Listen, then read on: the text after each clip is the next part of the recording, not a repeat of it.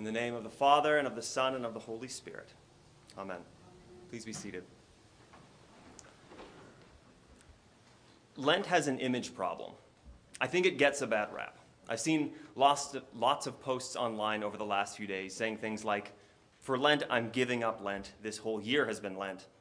Or even a few, "For Lent this year, I'm just giving up." This is a very understandable reaction, but only if we think of Lent primarily as 40 days of misery or a season of self-flagellation, in which case we've already had enough of that, thank you very much. But I think there's a better way to frame our understanding of this season. So this morning, I'm going to try and do some PR work for Lent, rehabilitating its image. Admittedly, Lent does have a somber tone. The season is meant to be penitential, a time to reflect on and confess our sins. We started on Ash Wednesday by being reminded that we are all going to die and recognizing our moral frailty. So let's start there with sin and look at how God responds to it. One of God's first responses in the Bible to overwhelming sin comes in Genesis with the flood. In chapter 6, at the beginning of the flood narrative, while God has commanded the people to be fruitful and multiply, the text says that instead there was a multiplication of evil. So God flooded the world, destroying every living thing. Now, this isn't a great start to my reputation makeover for these 40 days in the wilderness, but stick with me. Our readings here on the first Sunday of Lent show us something much more meaningful than knuckling down to get through a month and a half without sweets. Our reading this morning from Genesis was not the flood narrative itself, but what happens afterwards. Noah arrives on dry land, and God makes a covenant with him. Just a few verses prior to our reading, after coming out of the ark, God gives these instructions. Noah and his descendants shouldn't eat animals with their life still in them, that is, the blood. And then the passage turns towards human blood. Whoever sheds the blood of a human, by a human shall that person's blood be shed. For in his own image, God has made humankind. Now, for those of us seamless garment pro-life folks who oppose both abortion and the death penalty, it's kind of uncomfortable for capital punishment to have this kind of early endorsement. But let me give some caveats. First off, we don't have any record of executions in the Old Testament, so there's a good reason to think that this was never interpreted as a law. But more importantly, in our reading just a verse later, God clarifies his own approach to sin by starting with, "As for me." There will be this system of reciprocity when it comes to murder, but God says, "As for me, I will not destroy the earth. I've hung up my weapon, my bow in the clouds to show you that isn't how I'm going to be responding to widespread sin." God acknowledges that sin begets sin and vengeance begets vengeance. And Jesus will do the same by saying that those who live by the sword die by the sword. But here in Genesis, God says that ultimately, reciprocal destruction is not how he is going to respond to sin. This is the picture of God's heart that we get in the flood narrative. When he looked upon the sin of the world, the author of Genesis writes that everyone's heart was inclined towards evil, and in contrast, God's heart was grieved. When human hearts want evil, God's heart breaks for them. Of course, we know that God doesn't stop punishing sin 9 chapters into the biblical narrative.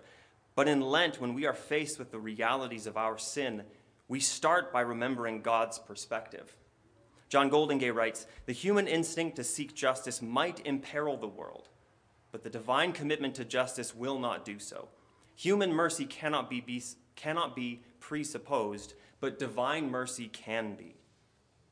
God establishes this as a covenant, a manifestation of his character.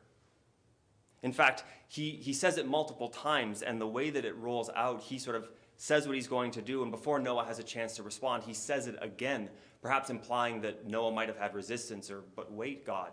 But God continues and doubles down on this commitment. And for God to break a covenant would be for him to cease being God. This is who God is, the one who restrains himself from his wrath. And so Lent begins with reminding us of baptism. Baptism, the solution to the disparity between God's holiness and our sin that we encounter when we mark our heads with ash. Not, of course, just the sign. Peter sort of makes this reference. It's not just about washing away dirt. Not the sign, but the thing that baptism signifies, our union with Christ. I think it's helpful to compare baptism to all of these Old Testament events that prefigure it. The flood, like we read in 1 Peter, the Exodus, crossing the Jordan River into the Promised Land, Jonah and the whale. We tend to think about the sea as this lovely place to visit. But for the people who lived during the times of the Old and New Testament, the waters represented stormy chaos. Throughout the Old Testament, God protects his people from the waters, saving them from their fury. But in baptism, we aren't kept from the chaos, but we're plunged into it. Rowan Williams, in his book, Being Christian, says this: I'm inclined to add that you might also expect the baptized Christian to be somewhere near, somewhere in touch with the chaos in his or her own life. Because we, all of us, live not just with the chaos outside ourselves, but with quite a lot of inhumanity and muddle inside of us. A baptized Christian ought to be somebody who is not afraid of looking with honesty at the chaos inside, as well as being where humanity is at risk outside. So why is diving deep into chaos, diving deep into sin, plunging into that reality good news? How is this going to rehab Lent's image? Well, the ACNA Catechism says this: through faith, repentance, and baptism, I am made a member of Christ, a child of God, and an heir of the kingdom of heaven. Washed of sin and united to Christ, I am justified, being declared righteous by God, and I am given the grace to live continually in repentance and faith. Rowan Williams similarly continues his earlier thought by writing, so baptism means being with Jesus in the depths of human need, including the depths of our own selves in their need, but also in the depths of God's love, in the depths where the Spirit is recreating and refreshing human life as God meant it to be. In a season like Lent, where it can seem to be all about self-discipline and self-effort, recalling our baptism reminds us that we don't earn anything. It is God who is at work within us. And he does this work out of an abundance of love for us. Peter connects baptism to Noah and the flood, saying that baptism is an appeal to God for a good conscience through the resurrection of Jesus Christ.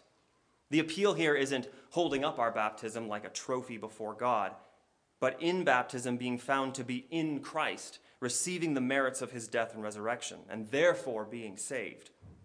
Paul writes in Romans 6 that those of us who have been baptized into Christ's death, and that just as Jesus was raised, we are able to walk in newness of life.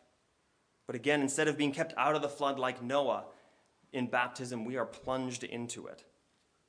Again, Rowan Williams puts this well. The baptized person is not only in the middle of human suffering and muddle, but in the middle of the love and delight of the Father and the Son and the Holy Spirit. In baptism, we are put in God's delight. And we see that delight of God in Jesus' own baptism. Mark's gospel is notoriously short and terse with its prose, but even here, the details are stunning. The heavens are torn open like the curtain is torn at Jesus' crucifixion. And in a sense, we get to see behind the curtain. Jesus' baptism is like the transfiguration, which Father James talked about last week, where Jesus' true identity is revealed in all of its glory. And like the transfiguration, the voice that calls from heaven identifies Jesus as God's Son, who is beloved. Now, our baptism is a little bit different. After Pentecost, Paul has to distinguish between those who had only received the baptism of John and those who received the baptism of the Holy Spirit. And yet, because we are in Christ and are united to him, our baptism is the same. N.T. Wright explains it. The whole Christian gospel could be summed up in this point, that when the living God looks at us, at every baptized and believing Christian, he says to us what he said to Jesus on that day. He sees us not as we are in ourselves, but as we are in Jesus Christ. God looks at us and says, "You are my dear, dear child. I am delighted with you." Baptism is the new creation. Just like God hovered over the chaos in Genesis 1 and created goodness and order out of it, as we unite ourselves to Christ, God descends into the chaos of our lives and creates something new and good. He does this not just in one moment at our baptism, but continually as we repent and revisit the gospel. I'm going to quote Williams again here. I'd highly recommend reading the whole book, Being Christian. But here he says this: when you sin as a baptized person, you are not, as it were, stepping outside of the depths of God's love, unless, of course, you fully and consciously decide to do so. Rather, it is as though you are deliberately ignoring the depths all around you and not letting the reality of the world's need and the reality of God's love come through. So what you need to do is to take the shutters down again. And you will find that every prayer of penitence that you pray is a taking down of the shutters and letting the baptismal depths well up around and within you again. That is what Lent is about, pulling the shutters down and letting God's love come through. Not about morose and dour hatred of ourselves or suffering for suffering's sake, but submerging ourselves, naming the chaos that has overtaken us, repenting, and finding that God has freely chosen to step into it and save us. We no longer have to fear the chaos, the sin that ensnares us, the dust to which we shall return. For as we have died in Christ, so we are alive in him in the resurrection.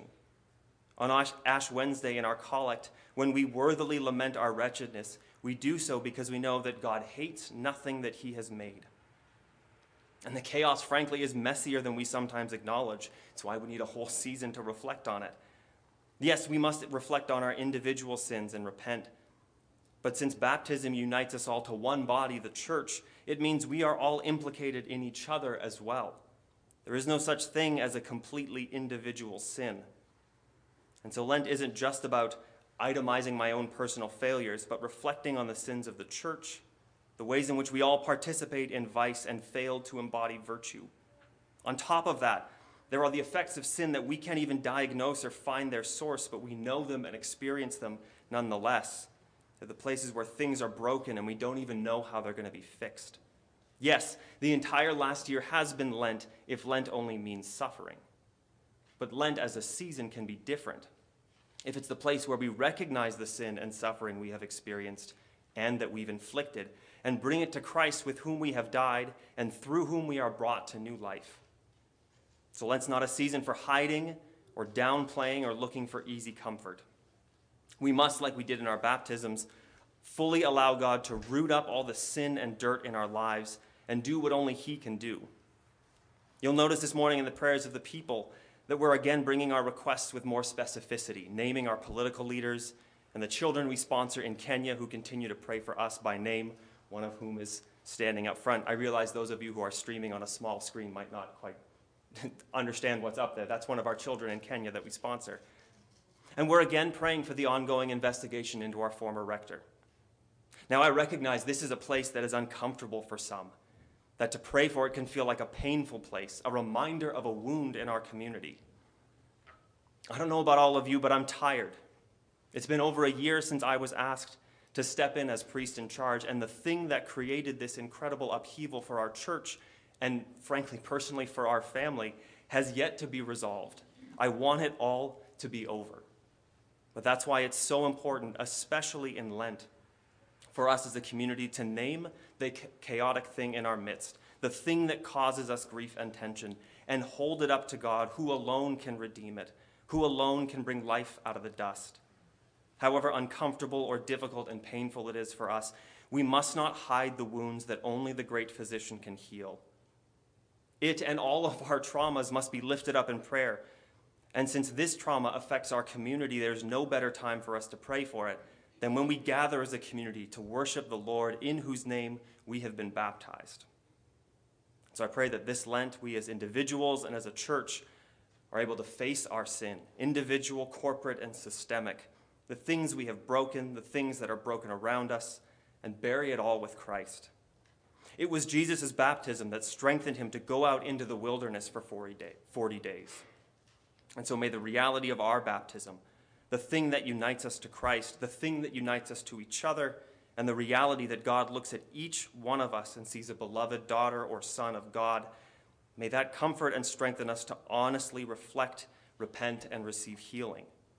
May we see the wilderness not as a place of suffering for suffering's sake, but the place where our Savior walks alongside us in our suffering because he's been there before, and he'll redeem it all for his glory.